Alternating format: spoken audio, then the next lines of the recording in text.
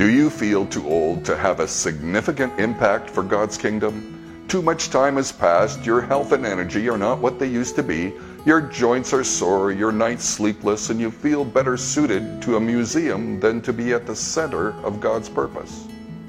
The "I'm too old" mindset can be a roadblock to destiny.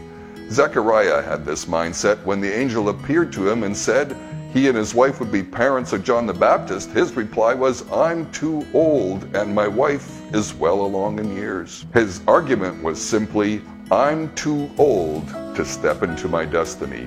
This elicited a sharp rebuke from the angel, and he was disciplined for his words. Are you letting your old age stop you from stepping into God's purpose? Don't let your many years be a roadblock to your obedience.